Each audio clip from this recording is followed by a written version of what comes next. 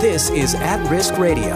Welcome to At Risk Radio. At Risk Radio is a show where we talk about leadership in the church at risk. My name is Mark Stafford, and I'm the host of the show. I'm here with David Witt. David Witt is the CEO of SOM International. Now, this is part 2 in a series where we're talking about how leaders inside the church can use the law as leverage, using the law as leverage. David, tell us a little bit about what the Bible has to say about the law not only being used as leverage, but being used as a schoolmaster is one way it talks about it. Yeah, well, I hope people go to part 1 because we're following what we just laid down on part 1 podcast of talking about the law. But ultimately, that God uses the law to teach us his holiness and our need for grace and forgiveness. And we left off last podcast with the discovery that God gave the tree of knowledge of good and evil to ultimately give us choice. And how choice is fundamental for a relationship, for love, and that if God hadn't given that tree, then Adam and Eve would have never had a choice. And so we actually discovered last week, we talked about how that tree and that choice represents God's love of allowing them to be in that relationship. That choice was founded on the deeper principle then of faith, because to eat of the tree they knew was death. And yet the biblical story shows us that they hadn't even seen death upon an animal yet. The animals even ate vegetables. There was not carnivores at that time. The scriptures are clear on that. So they didn't even know what death looked like. They obviously had the concept it was ceased to exist. But, so how did they make that decision then of, whether we eat a tree of life or whether we eat a tree of knowledge of good and evil? God says it's going to kill us, but we don't even know what that looks like.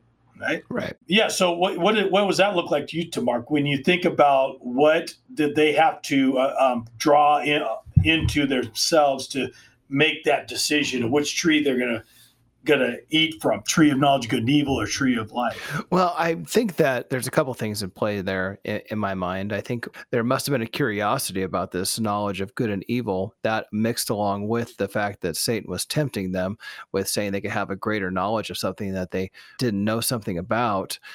But they really had the choice between whether or not they were going to trust how when God told them that was something they didn't need to have knowledge about, whether that was true, or whether they trusted Satan. Satan said, this is something that is really valuable knowledge for you. Who are you going to trust and whose advice are you going to act on? And at that point, they decided to ignore God's advice and do something that really lacked faith in God. I tell you, Mark, when I discovered that in Genesis 3, it was like an epoch moment. I thought, oh my gosh, the gospel is right here, because you hit on it, right? The nail on the head here is that it was trust, faith. They had to have faith in God, of his word about what would happen with that tree, or they had to faith in themselves, which made themselves the judge. And so they had to faith at the very beginning. That's what the word talks about. In Hebrews 11:6, it says, and without faith it is impossible to please God. For whoever would draw near to God must believe that he exists and that he rewards those who seek him. And so nothing's changed. Adam and Eve had to have faith in God's goodness, and he was their source of right and wrong, spiritual enlightenment, or they put faith upon themselves. And that's and faith is as we like to talk about, is the keys of the heaven today. Right. Yeah. So ultimately, we like to point out that, or have people think through, what's the ultimate purpose of the law? And of course, Paul deals with this in Galatians 3:24.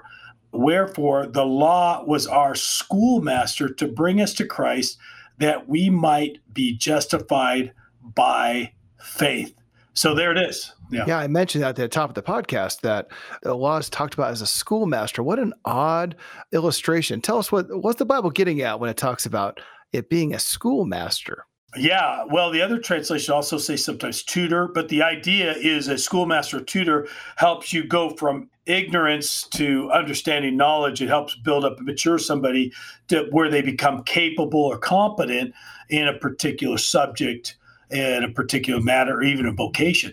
And so that the law that is only the discipler, the schoolmaster, my Hebrews scholar in the past, he talked about, he liked to call it a school bus. It was literally the thing that God used to get us from condemnation to grace, that we go through the law so that we come into grace. So because it's a school bus, so it teaches us the place in our relationship with God through Christ. So that, again, so that's what Paul is saying, why the place of the law is not evil. The law will bring death. It's good, but how is it good? Because it brings us to Christ. Yeah, and my understanding in the context there with the book of Galatians is that there's a tension between people trying to go back to the law and Paul saying, no, Christ is enough. Am I understanding that tension properly? Yeah, exactly. Christ is the essence. Is not even. He's enough. He's the full. Well, Christ said, I am the fulfillment of the law and the prophets. So the law in itself cannot save, only Christ can. He fulfills. Now, it's interesting. I didn't get my usual story in because I was gonna allow you to be highlighted, because I shared the first podcast, remember, Mark, how the law convicted me of sin and brought me to Christ. What about you? Was there a time, Mark, in your walk that the law convicted you to where you are today, that you came to Christ, was a real tutor? Well, I think that the time in my life that it was most evident, I was coming off a long season of being in church ministry, and I took on some foster kids. When I think I was clipping along pretty well in my spiritual walk, I had this season where I was brought to exhaustion on a 24-hour-a-day basis. Just to make a long story short, I thought I was a good person until I was put to the test over and over and over again, and I saw some things come out that I wasn't really happy about. And it just brought it to light again that I needed God's grace, and I needed to extend God's grace to other people, sometimes to very difficult people. So we're about out of time for this segment, but when we get back, let's pick up where we left off and talk a little bit more about how God has used the law to help us understand our need for Christ. We'll be right back. At Risk Radio. Can you imagine trying to disciple a church with only one Bible? This is Mark Stafford from At Risk Radio, and our contacts in Venezuela are telling us incredible stories about people coming to know Jesus, all the while pastors are missing Bibles for their people. After receiving a Bible from our ministry, one man said with tears in his eyes, "No one has ever given me such a beautiful gift." At Risk Radio, in our partnership with SOM International, is working to bring 2 million Bibles into Venezuela. For more information about how you can help, go to atriskradio.com. Welcome back to At Risk Radio. I'm online with David Witt. David Witt is the CEO of SOM International. Now, we left off that last segment when we were talking about the fact that put into an extended trial, I began to realize that there were some things the law was exposing in my own heart that, quite honestly, some people would have been able to justify away. You were stressed, you were tired, there was trauma involved. But really, if I were to take my life and compare it to God's word, I would say, but there's also some selfishness. There's also pride involved. It was also very hard to love, to follow the command to love. There were some things that I was falling short of as far as the word of God was concerned.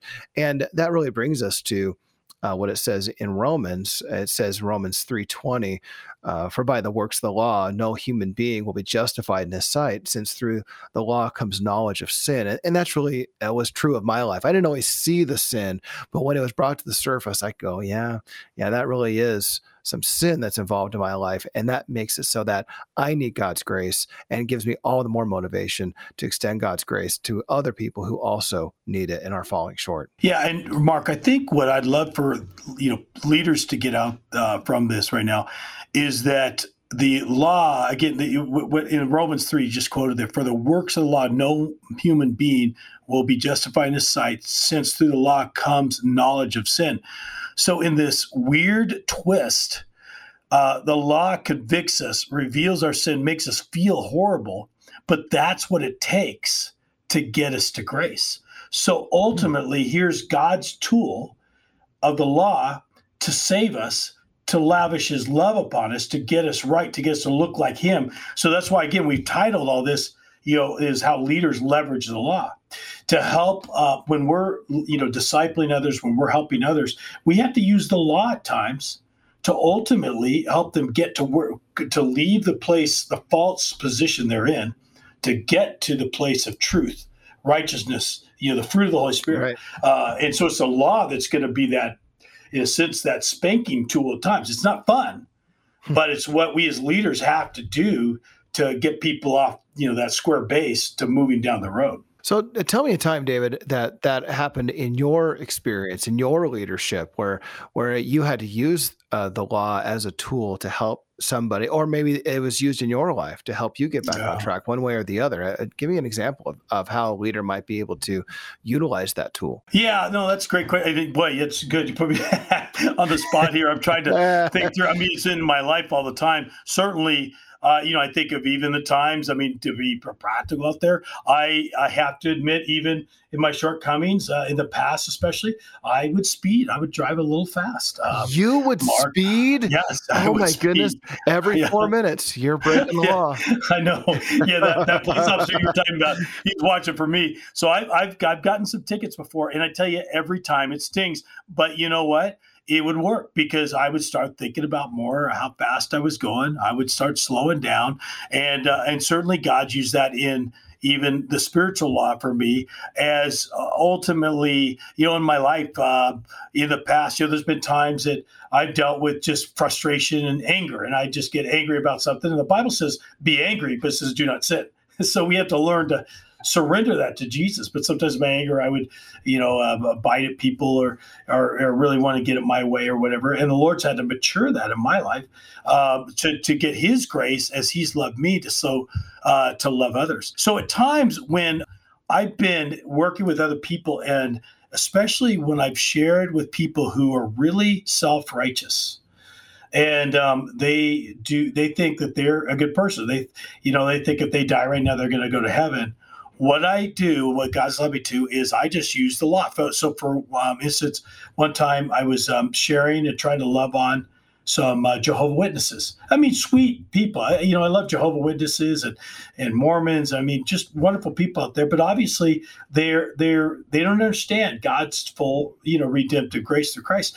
And so they were quoted to me. I was using the law, sharing with them everything, and I went to the 10 Commandments and I said, well, have you ever even hated somebody? Because Jesus says, if you hate somebody, you've murdered them. And I did that. And then I said, well, have you ever stolen something? Even in your own life, you ever take something that wasn't yours or not return the right change or whatever? Yeah, I did that.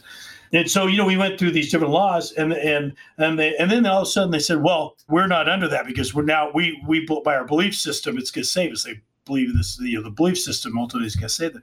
And so I said, in their own Bible, I said, well, turn to, Matthew 5:17. And Jesus said, I tell you, all these things shall not pass away, not any tittle or iota, until I have fulfilled all things. So I said, has the income? They agreed no. So I said, the law is still alive today.